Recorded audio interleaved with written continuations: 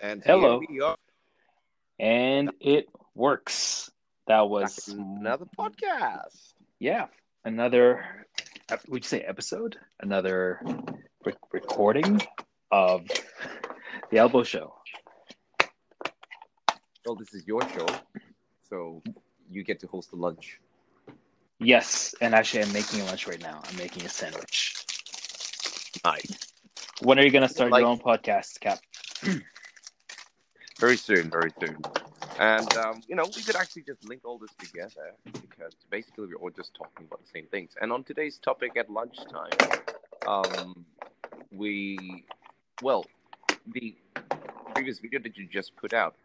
Right. Surprisingly, a lot of people actually made a lot of good comments on it. I mean, we didn't actually think this format would be watchable. We're just sitting in the car and just chatting away. But I have actually done similar Q&A stuff before on JDM Masters, but that was more structured. But we were just kind of chatting away, and it's very surprising. This morning I opened up Instagram, and one of my followers, who also has quite a huge following, he puts a lot of posts on JDM cars and historic stuff about the market, and he actually mentioned our video, mentioned both of us. That's so interesting. Yeah. So I suppose it struck a nerve, struck a chord with people. And I think a lot of people kind of resonated with the message that we were, well, not really message, just like the conversation that we were having. So, that's why I thought it would be nice to just kind of maybe elaborate on some of those thoughts that we had in that podcast, and just maybe kind of go in a free flowing kind of way, not necessarily the fact that we have to stay on that particular topic this entire time, but maybe it's a good branching off point just to see where the conversation goes. And so let's just take it away, I guess. And there were some specific points that you wanted to talk about, or actually, right before we took this call, before we did this start of the podcast, and you were suggesting we talk about like the realities of owning, one of these quote unquote JDM legends, right? Yes. So maybe that's a good point to start. Yes. So go straight into it. We have to remember the reality that these are well over 20-year-old cars now. I mean, like the earliest would be 1989 if we were to look back at the R32 GTR. That's the first edition. Can you imagine? That's 31 years old. Is that what we would quantify as the limit? What about like the 86, which I think that was released 87, 86, 87, 85 even? 83 actually. 83, wow. 83, yeah. But I mean, if you're talking about 90s cars, that's 89. We go back further, but I guess 90s cars are much more popular now. Of course, if we talk about the 86, like 10 years ago, it was already ancient, Yeah, that's right. Yeah. But I think maybe we can just for the purpose of this conversation, maybe let's extend it a little bit to the end of the 80s, because you do have cars like the 870 Supra and the FC, right? Exactly, and the 86, which are, from that generation. But I think really because of Initial D and One Gun Midnight, even maybe the old Z, these are kind of like the Japanese classic JDM cars that we know and we love. There is quite a big difference between 80s cars and 90s cars, even though, I mean, they're all old right now. And let me tell you why. It's because there's a huge generational generation jump between 80s cars and 90s. The way they produce, the parts. I would say that 90s cars are still, in a way, structurally quite relevant to today's cars, especially the late 90s cars. I would even say that the build and the technology and just the level of like effort that manufacturers put into cars of that era is quite different, maybe even in some respects higher than today, just because of budgetary constraints and then their perceived what they perceive to be the wants and needs of the car buying public, right? Yeah, I absolutely agree about that, actually. Looking at your S2000, my EK Civic, or let's say cars that came out in the late 90s, like the Altezza, they all have certain structural points with materials that are still relatable to today's cars. In fact, I would say that today's cars are pretty much this. I wouldn't go as far as to say the same, but they're still based on the same sort of architecture, basic architecture, the way they're manufactured, the way the parts are put together, the way the mechanical parts are put together. The only difference is there are more and more electronic parts, more motors, more iPhone screens, and just more infotainment. Oh, definitely. Also bigger, larger. They have to adhere to certain safety standards and also emission standards. But like Yes, you were saying, I mean, cars like the outgoing WRX-STI, it was still using the EJ engine, which has been really the mainstay of Subaru since like the late 90's, right? the late 80s actually. It appeared in the first Legacy RS before the first Impreza. So that's, I think, 88 or 89. That's really, really old. I mean, it's an old engine. That's forever ago. I Yeah. mean, as a side tangent, that's quite interesting. I was wondering why that engine was in use for so long. I mean, Subaru is a smaller manufacturer, so I guess they don't have the same R&D budget as Honda or Toyota. But that engine has been such like literally the workhorse of Subaru for like several decades now. Yes, it is true that they don't have that sort of R&D money to create another sort of new generation engine, which actually they did with the FA, but that was based more on a generic sort of eco engine in order to meet new emission standards. So, like, for example, the bore and stroke are a little bit different. The head flow is a little bit different, but it cannot rev high. It cannot generate that sort of feel like the old EJ, which is why they continue to use it. And even though Subaru, did very well in sales in North America, but in reality in Japan, they're still among like the lower ranking ones. So in total, I guess they just decided to not break if it's not like keep it if it's not broken. Right. Sort of philosophy. Until they big finally right. Yes. Newer engine. Yes. Until Let's talk about like ownership for a moment. Sure. The oldest car I've owned was actually a A86, but this was back 20 years ago. When I was in uni. It was already an old car. I had an 83 one. Imagine it was like already 20 years old at that time, or almost 20 years old. So I mean, relatively speaking, it's like if you had bought my S2000 now. I mean, back then, But like, I think that what I'm trying to say is, well, I guess it's a little bit different because of the technology differences. But 20 years, even though it sounds like a lot in human years, it's not. That's like 2 or 3 generations in cars, which is not that much. It's significant, but it's not like it makes cars completely irrelevant from the preceding generations. And especially the 86, that one was kind of special, I think, because not just because of the cultural impact that car had, but it was also kind of like really an underdog, right? And I guess it was kind of, would you say it was over-engineered, and that's why it was able to compete with, at least in Initial D, it was able to compete with so many like much higher powered and more technologically advanced cars. Or was that? What do you think? You've been watching too many anime. Maybe that's it. Yeah, an old car, and it's technologically. Okay, so the engine is actually the best part of the car, I would say, as a former owner and looking at the cars now. In the late 80s, having Toyota always had twin cam, but the structure of the engine was actually based on a Ford BDA, which was a legendary race engine.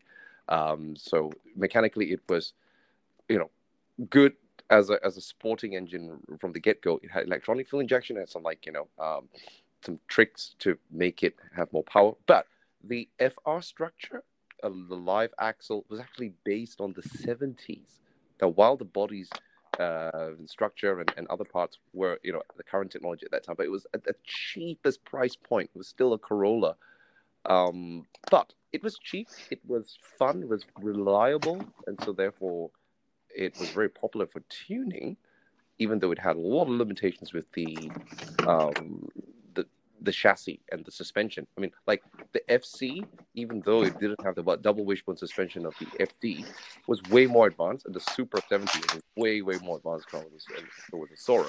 However, the 86 was a little bit special because 20 years ago, so you had like the ECU, no carburetors. You could do a lot of ECU tuning, and at that time, it was very easy to like break all the ECU codes, not like today's cars, and dangle with the field maps and everything. So, but it did still feel like an old car, like the 80s design, the way the panels are put together, just the general feel, the way it drives. It already felt old 20 years ago. But your S2000 and the EK, especially the renewed EK that Spoon I drove the other day, wow, that still felt relevant. Like Altezza still feels relevant. Even R34, yeah, it actually feels a bit dated, but it still feels relevant. It's just if you change everything, with modern stuff, I think it will still fly. But the only problem with owning old cars is basically parts. Yes, that's right. Yeah, especially the availability of Parts. JDM parts. Like if it wasn't released in overseas, like the S15, then it is. Well, I mean, you do have eBay, and you do have Up Garage and their sister company Kruber, which enables people to source parts, but just the total number of them definitely is decreasing, especially parts like the S13 headlights, Hello? right, which are glass. Hello, can you hear me? Hello? Can hear you. Yes, can you hear me? Loud and clear, sir. Okay, perfect. Yeah, like I was saying, that reminds me of, for example, the S13 headlights, the glass ones, right? Where basically, if you break those, like that's it. It's extremely hard to find them. It's gone. Yeah. So that definitely it pumps up the not just the cost of ownership in case you break something, but I think it also decreases your ability to enjoy the car as a sports car. And I think that's something that a lot of people don't talk about and think about too much these days. But we have the opportunity to drive these cars in places like Hakone, where we do get to test, or at least feel the performance of those cars in the twisties, which is where they actually can come alive in a way that modern cars are not able to. Well, at least in the same way. So yeah, I mean, I guess a lot of folks overseas, they derive a lot of the enjoyment of owning these cars just literally from the ownership factor. Oh, definitely. To summarize that point, older cars like even the R32 GTR, which is my favorite, by the way, out of all the GTR ranges. Yes, I know it has the weakest body, and I know that technologically it's also like in the beginning, but it's the lightest, the most compact, and if you tune it up a little bit, stiffen up the body a little bit, give it a bit more response, it actually is the most fun. There's something about that lack of soundproofing, that steering response, and just sitting in that cockpit, and the raw engine noise of that RB26, which is a little bit less refined than the R34. The way it moves just makes it feel more like a race car in a way. Very, very sporty. I don't care if it can't handle as well as R35, but it's smaller and therefore on like tollgate, feels a little better to drive. It's like the EK9 or the EG6 versus the FK8. That's a massive car, It's not even the same car, I feel. And it's... So I haven't had a chance to drive the FK8 yet, and I'm really excited to get a chance to drive Spoon's FK8. Horsepower, bro. 400 horsepower on the front wheel drive. Yeah, that's crazy. So maybe what I should really drive first is a normal FK8. So maybe we should reach out to Spin Rush, and I can have a spin in his rush car. a rushed spin in his car. Yeah. So we have a basis of comparison between that and the Spoon one. Or actually, it'd be a cool video. Maybe if we get a chance to take out the Spoon FK8, let's invite out Spin Rush, and we can compare the back to back, and also get his experience as an owner. So, as a background, Spin Rush, I think Spin Rush C1 is that his name on Instagram.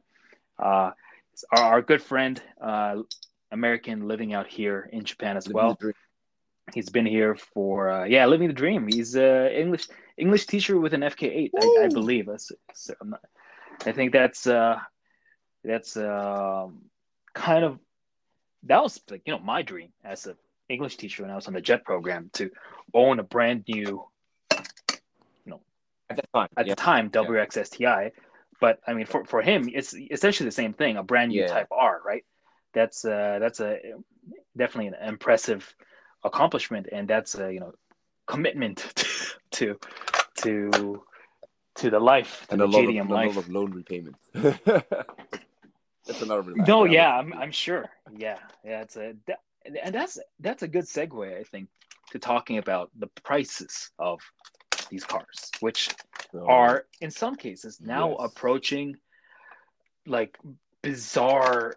No, I mean not in some cases. I mean in a lot of cases, and not just bizarre, but completely Okay. Can astronomical I heights. Like conclusion point the before we talk about this? I yep. think they're not worth it anymore. Like it's gone far beyond the worthwhile point because of all the trouble that you have to go through to maintain and get the parts, and find ones that are already good So condition. I mean, the price point at which to get like at EK9, at EG6, Evo 456, R32, 33, even God forbid 34, even some S2000s. Is it really worth it anymore? Because younger people these days, from teenagers to like below 30s, I think they can probably enjoy cars that have been built in the last 10 years, which are much cheaper to buy and enjoy them, rather than, spend exorbitant amounts of money and then, risk having the cars not being able to move because they can't get parts or they're too expensive and the car risk getting stolen. You really need to think about this. Like, I would say it's probably not worthwhile to buy it as your first or second car. Like, get car ownership experience with something cheap, and then really decide if you want to have a classic, because these are, just getting out of control. The prices.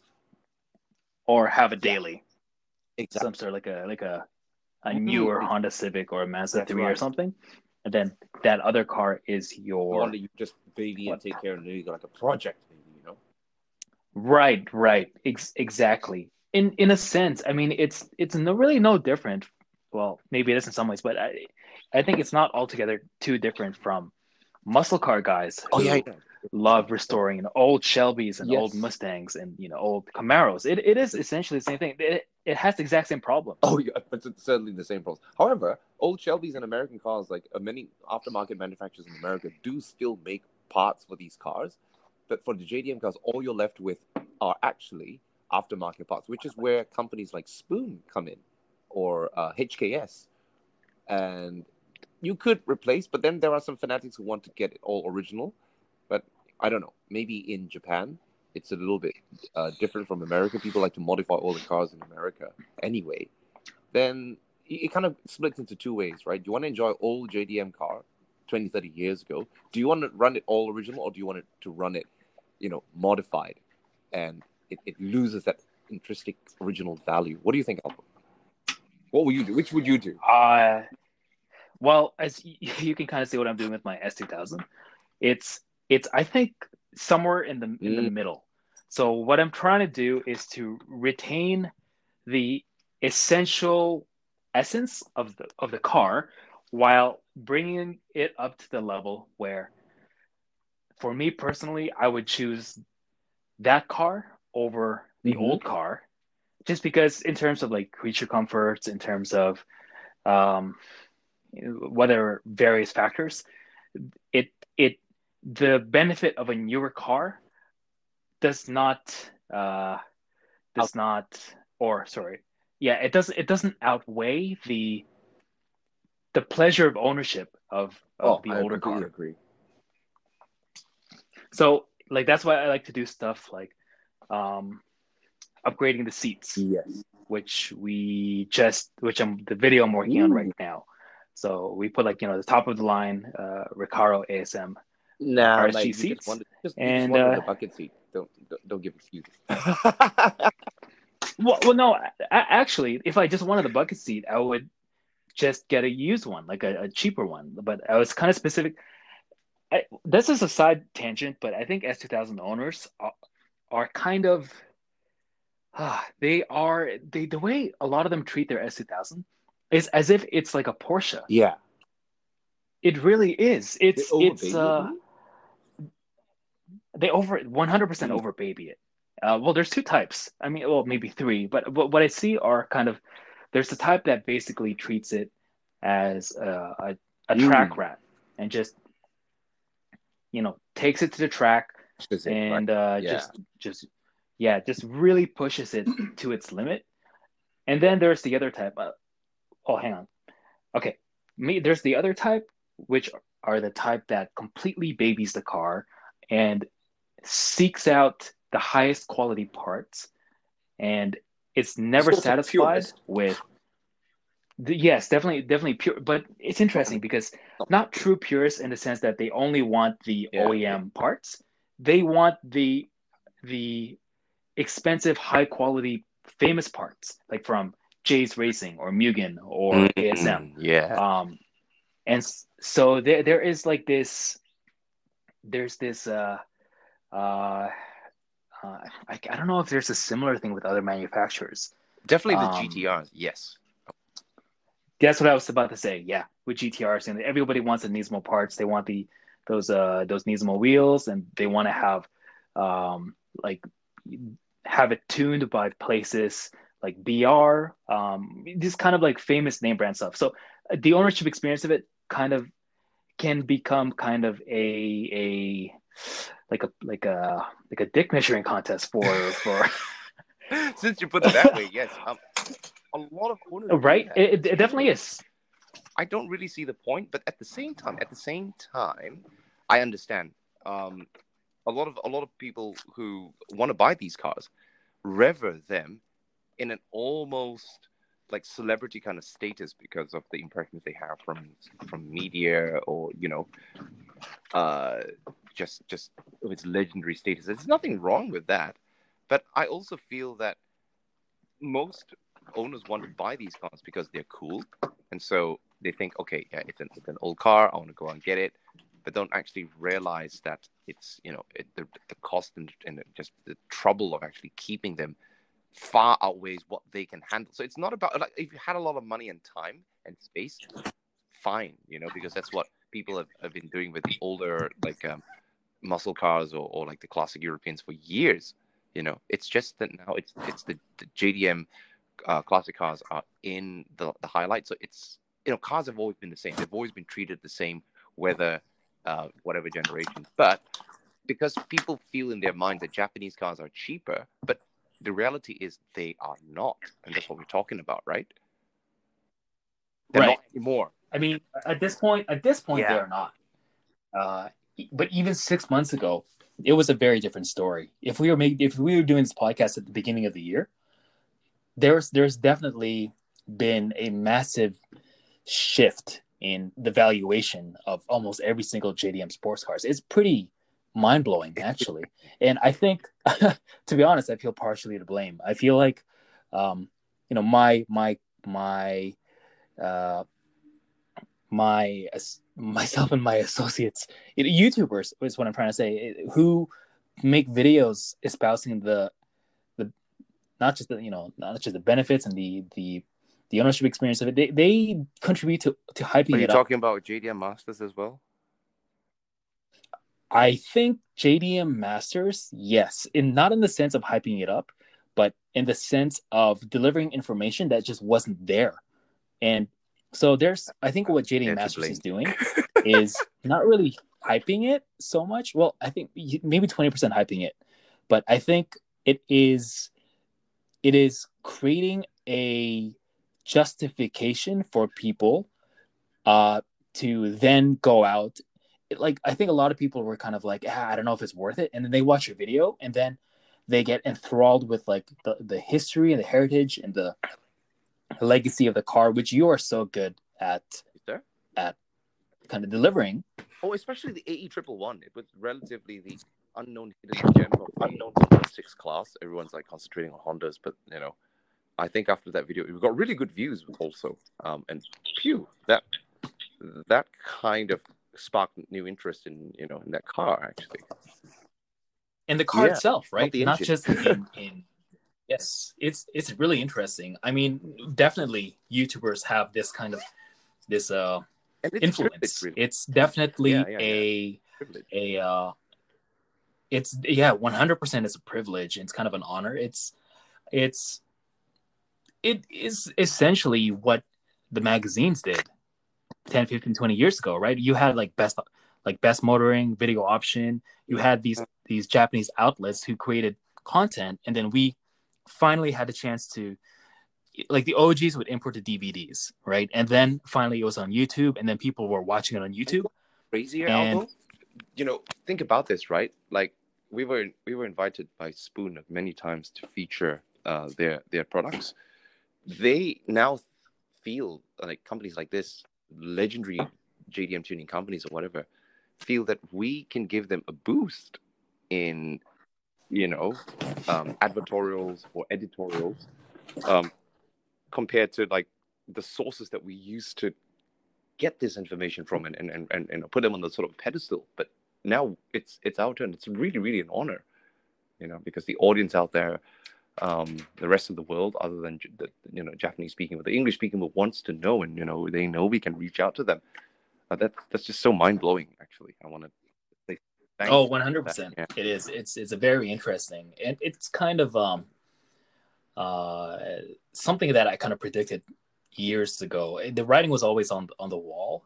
You see like print magazines folding, and you see even those print magazine outlets, they're really turning to the web, and then they're trying to do YouTube videos. So, but they were never native to it. They never had that production like skill set, ability, kind of sense. Whereas YouTubers, they're just native to the platform. They just made videos. They just grew up making videos about things they liked about their cars, and eventually they grow enough to the point where they have a large audience, and companies obviously want to work with those YouTubers, those influencers, to provide information, which the magazines aren't. They just don't have the same reach anymore. They don't have the same influence. It's really interesting too, because I think what we have to offer is this level of we can come at it from like a really authentic place, because we are like owners, right? We are And we're not enthusiasts as well. we're not super just celebrity status. We're not at a place where people can't reach. That's the problem with like trying to associate yourself with a star like Schwarzenegger or Will Smith, right? They just seem too far away. The old right. establishment type of celebrity, so to speak, right? Like when you look at magazines, and like how do you actually reach out to these people? But things have kind of come full circle. Like, for example, GD Channel, they were one of the big media automotive establishments before YouTube really came out, and I have the privilege of working with them with GD Channel. Thanks to them actually just watching our stuff, and you met them too, and it's crazy, Right, the other day. In fact, they kind of hold us to the same It level really of is an regard. honor, yeah. So, I mean, it can definitely be a challenge too, I think, you have because standards to uphold. Yes, that's true. Yes, and also like when they choose to work with you, like here's kind of one of the challenges I find is that sometimes when you meet your heroes, it doesn't live up to what you expected. And if you are in the unfortunate position of kind of like being beholden to like some relationship where if you talk bad about them, then it will have like negative repercussions. That is the problem. Yes.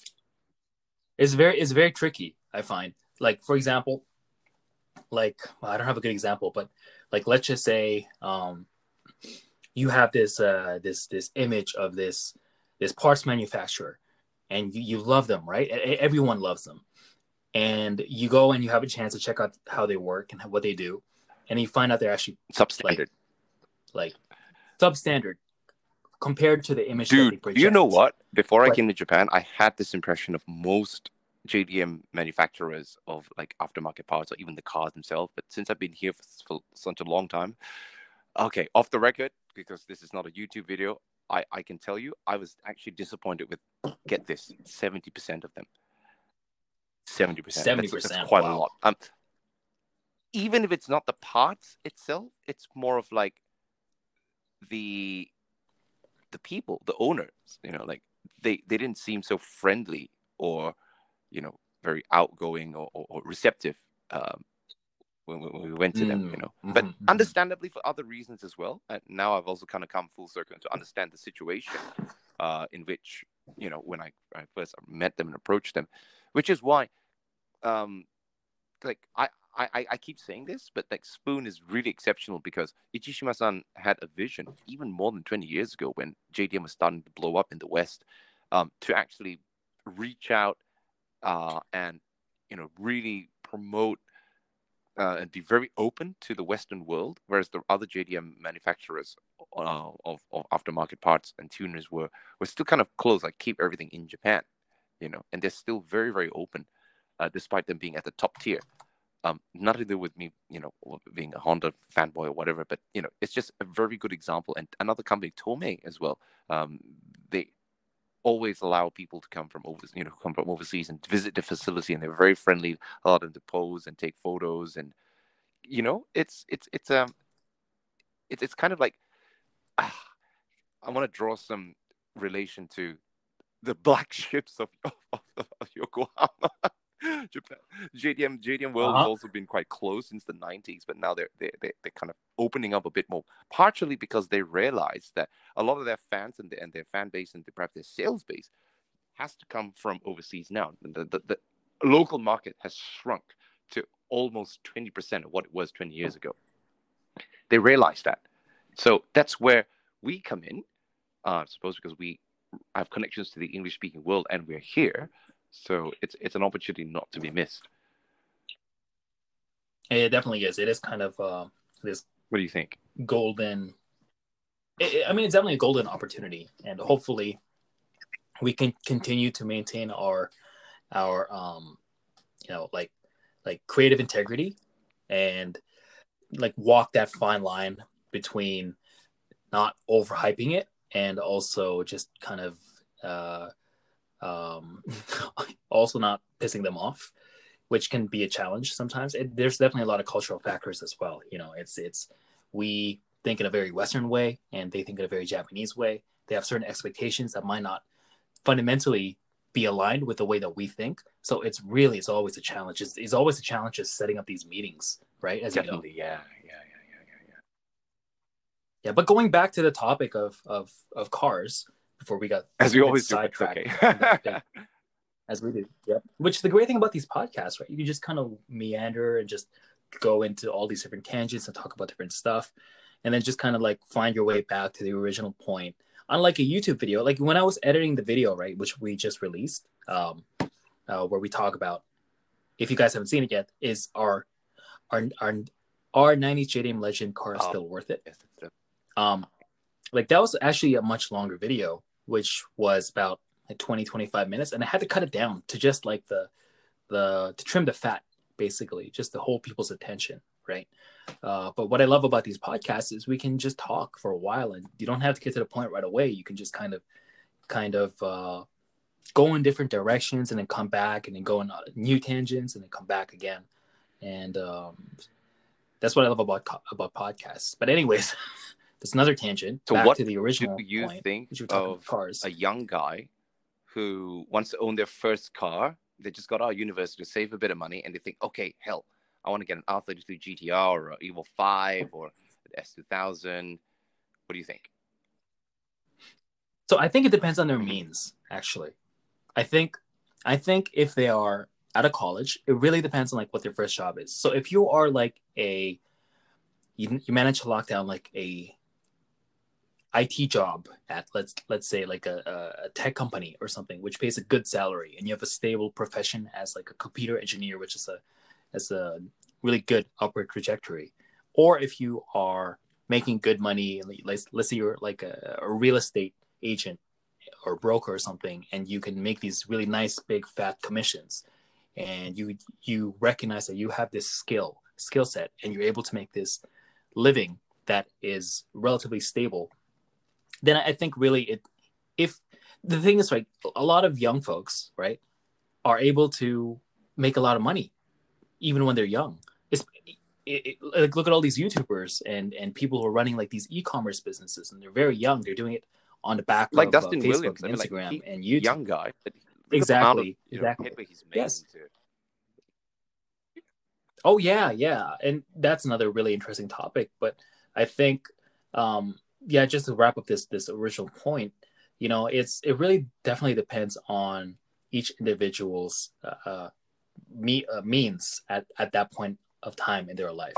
So if they are just basically working a minimum wage job, I think what they have to consider is if the purchase and ownership of the car will actually set them back in their life, because it is it can, as you know, a lot of these cars can be definite money pits, and the money that they could be putting towards things like their furthering their education or their career development, or even moving to like a different, better place. Like for me personally, I found that literally moving from one place to another was the single biggest factor in my current level of like trajectory in life. It's when I was living in Gunma, for example, just as a side note, okay, I had kind of saved up some money, and that money could have gone to either making the move to Tokyo and kind of getting myself set up, or it could have gone towards like car parts, and or not even new car parts. It could have been going towards the repair. Like, let's say I had picked up an RX-7, because several years before I had the chance. He really was living paycheck to paycheck to pick up a really janky RX-7, and I was like, man, what if I pick this up, it'll be so cool. I'll have an RX-7. But looking back at the time, it wasn't the right time. It would have been the wrong purchase decision, because it really, I think, would have limited me in terms of like mobility and what I could do and how I could utilize my income, because I would constantly be throwing money at it, like in engine rebuilds and blown apex seals and things like that. And it would have been, I think, it it would have shortened my time horizon for being able to plan for the future, because I would always be paying for things here and there that would be nickel and diming me. So that, I mean, that's also separate. If um, living in Japan, it's very difficult to have more than one car, right? But I think a lot of folks back home, they can, especially in the States, they can easily have two or more cars. They just buy it. They don't have to often have to deal with shaken like we do, mandatory inspections every 2 years. They just buy the car, and they can just like let it sit. And even if they just kind of work on it and take it for like short cruises to the like around town and to the gas station and things like that, and they can just slowly build a car over the course of a couple of years, that's definitely feasible.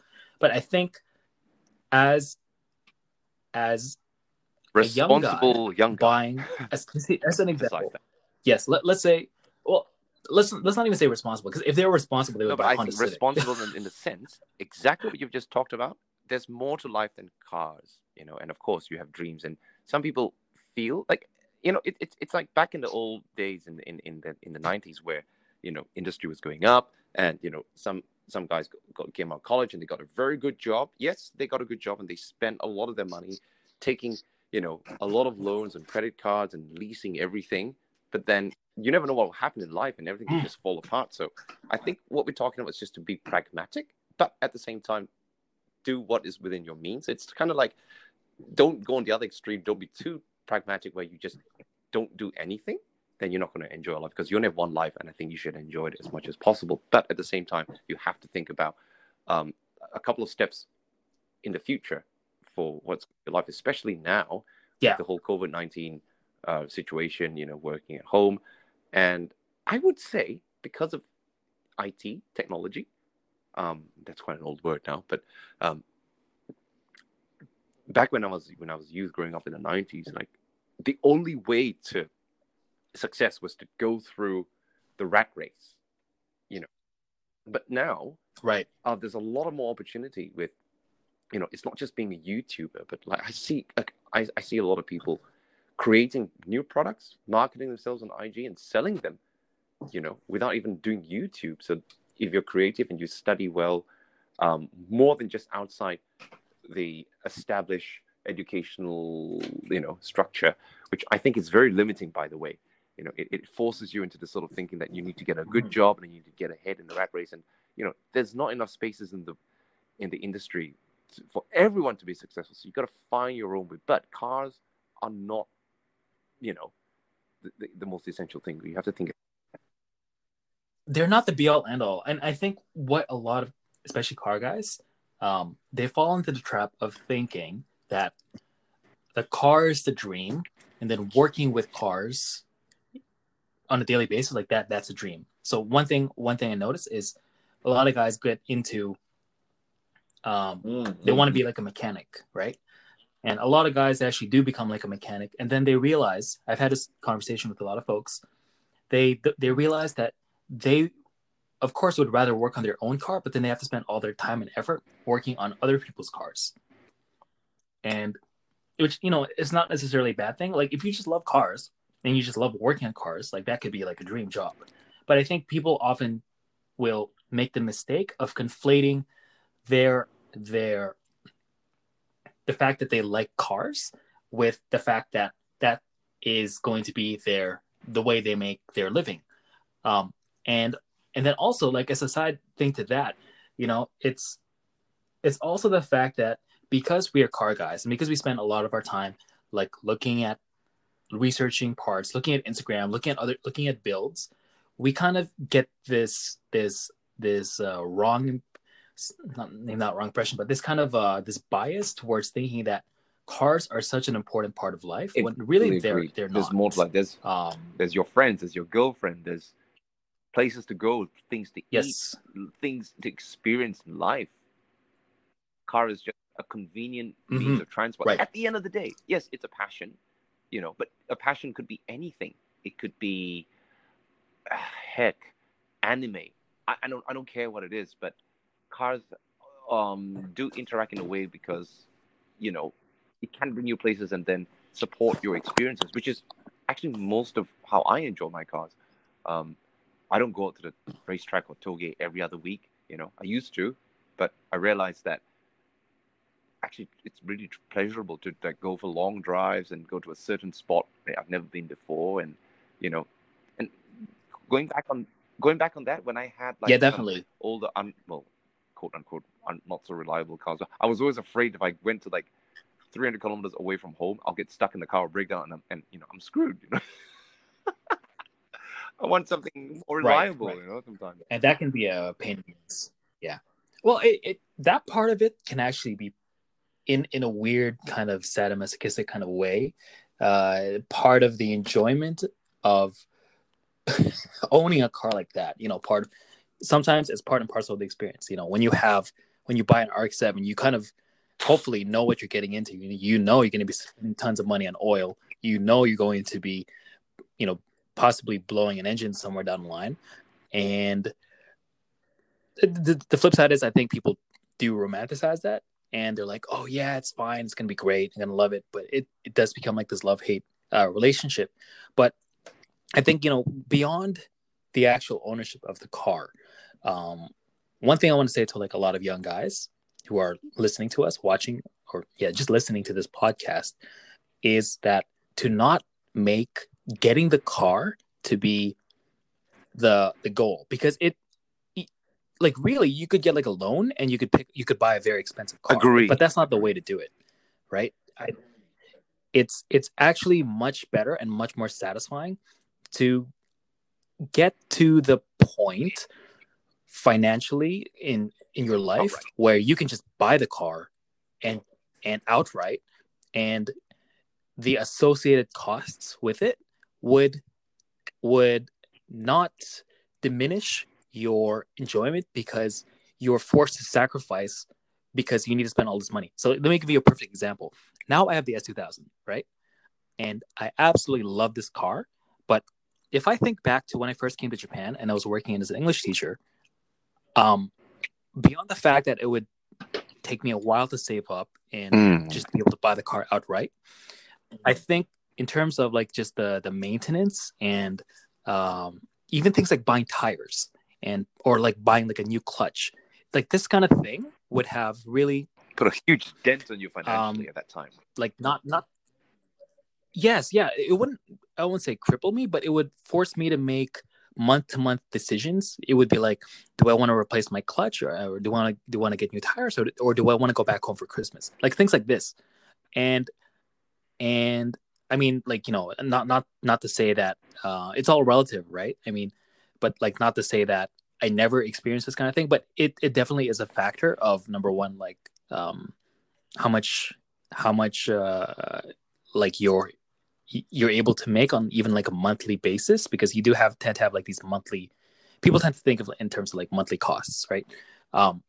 And I think if I were to buy the S2000 like 6 or 7 years ago, even if I was in a position to, like, let's say, like get a loan for it or something and just buy it, it would have been a bad idea, and I think it would have diminished my enjoyment of the car, and I would have been I'm not 100% sure, but I think I would not have enjoyed it as much as now, especially because I spent years with the Roadster, which enabled me to build context for this car and to understand how it's better in some ways, but not better in other ways.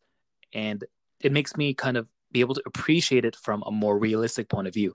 And I think, like you were saying, it's not, this is why it's not a good idea to buy that dream car, or that childhood dream car right off the bat.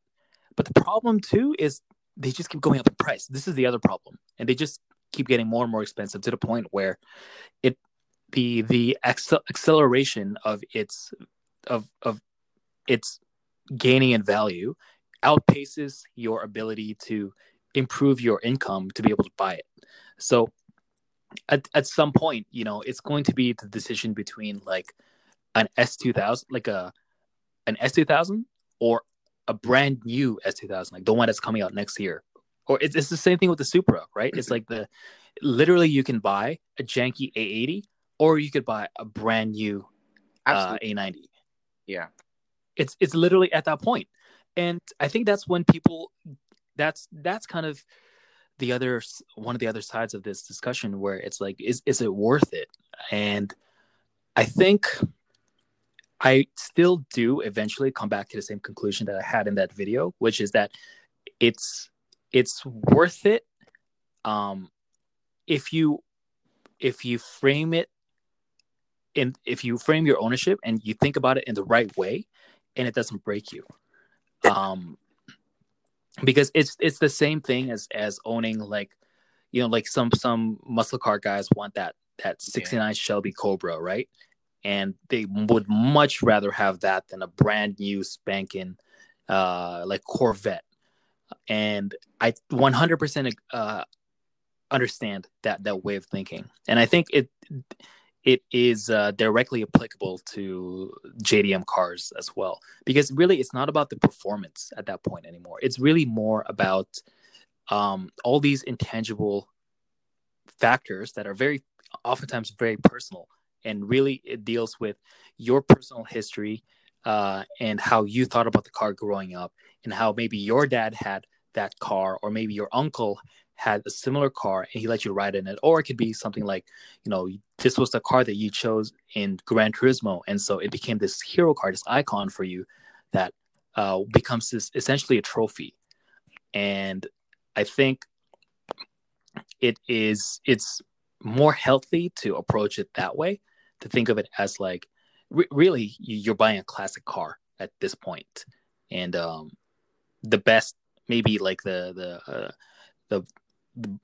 a good way to go about it is, if you are determined to get one of these JDM classic cars, classic at this point now, I mean, could you imagine that could you imagine years ago we would be saying that like an Integra Type R would be a classic? Even stuff like the RSX, the DC5 Integra, that's already a future classic. Like back in the day, I could not have imagined that this would be a car that everybody would want at some point.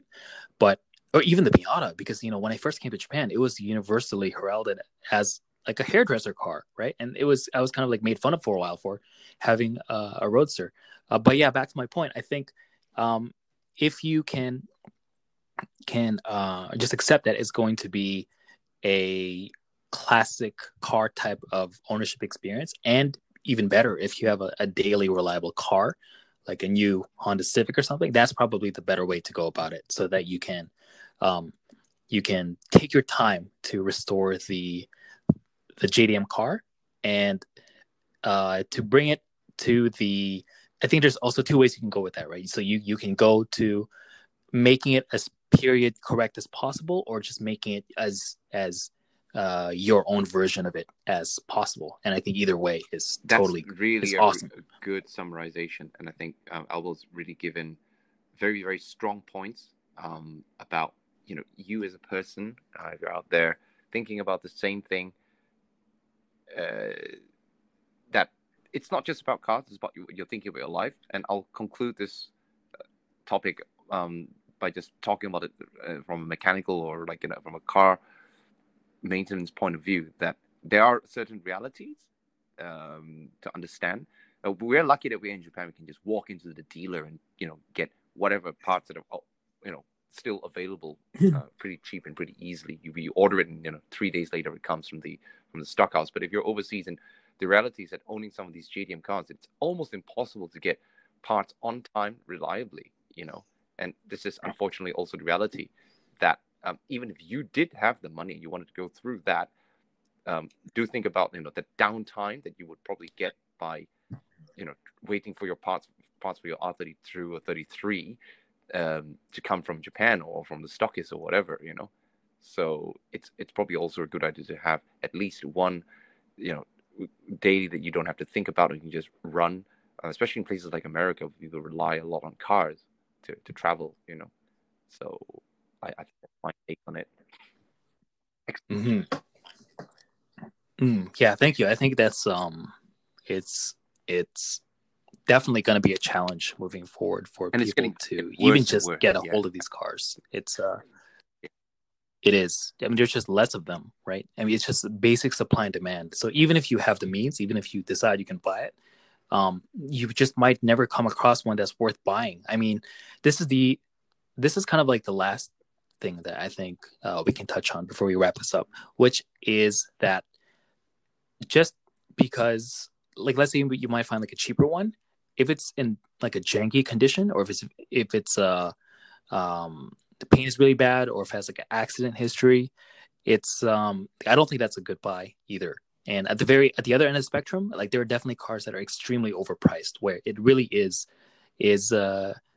people who have purchased these cars in a really speculative fashion because they want to be able to flip it for basically, like, out of, I don't want to say greed, because people just recognize that these are good investment vehicles, like literally investment vehicles, and that's why a lot of people are picking up R34s, and they're just holding on to them so that they can sell them later and literally buy a house. I think it's not, in a sense, you could say that maybe is being not a true car guy and is being kind of greedy, but it's also I mean, if you have the foresight, it's literally a great and the means, it's a great investment, because you could buy the car, drive it around every couple weekends, just a little bit, and then in 5 years sell it for double what you bought it for. I mean, that's a great idea, which is also, oh man, I just keep going these so other I tangents. Actually disagree with that in a way, but that's another topic for another day.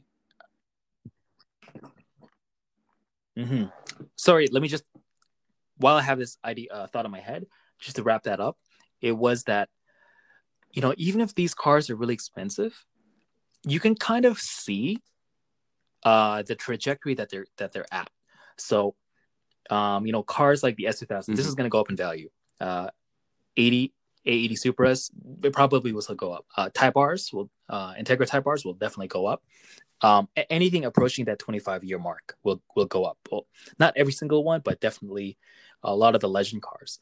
R34 GTR, I mean, it probably has a limit depending on its history. If it has that mileage, super high mileage, or if it has accident history, or if it has like some other problems, it'll probably cap, I think, the average one at like $200,000, but I could definitely see like a Z-Tune, something ridiculous, going for like $2 million in just a few years, just out of pure supply and demand, because there are like folks in like Hong Kong and Dubai which just have unlimited money. They have literally millions of dollars, and they can just buy it through their companies, and it is just an expense. It's just a tax write-off. And these are the kind of players that kind of really skew the market and can make it inaccessible for normal people to get decent examples of them. But there definitely still is that opportunity to get into one of these cars and hold on to it for a while, and then depending on if you really loved it, or if you didn't, and you're kind of done with your ownership experience of it, you can sell it for more than you bought it for. And then you kind of, looking back, it was a good financial decision. So stuff like buying like an S2000, this is a better deal than if you were to buy like an RX-8. And I think it really, it does require a deep knowledge of the prices, global prices, and a trajectory of the prices of these cars, which a lot of really young guys, they don't have. They just kind of go off of YouTube videos that they watch, and peeking around on car websites and on Facebook groups and things like that. So yeah, I mean, it's definitely going to be a challenge for everybody moving forward, especially young guys. Especially, I think, the younger enthusiast who is, let's say, 18, 19, 20 years old. They're not even out of college yet, and a lot of these cars are just going to be really out of reach until they are making like really significant money later in their lives, or if they become like super successful in their career earlier on. So yeah, it's going to be a challenge. I think we are very lucky to be in this point in time in history where I think we are at the tail end of even gas powered cars being a thing. I think kind of within the next 15 years, there will be this just global transition to EV and self-driving cars. And this is just the way the world is moving. So in that sense, just to have the luxury, the opportunity to be able to drive manual sports cars in Japan, I'm just incredibly grateful to have been born and then be able to live in this era. Yeah. So the conclusion is be wise, do your research, and plan your life to a degree that is reasonable, and then make the best decision from there. Keep watching, keep listening, and we'll be giving you more updates and our thoughts in future podcasts and videos.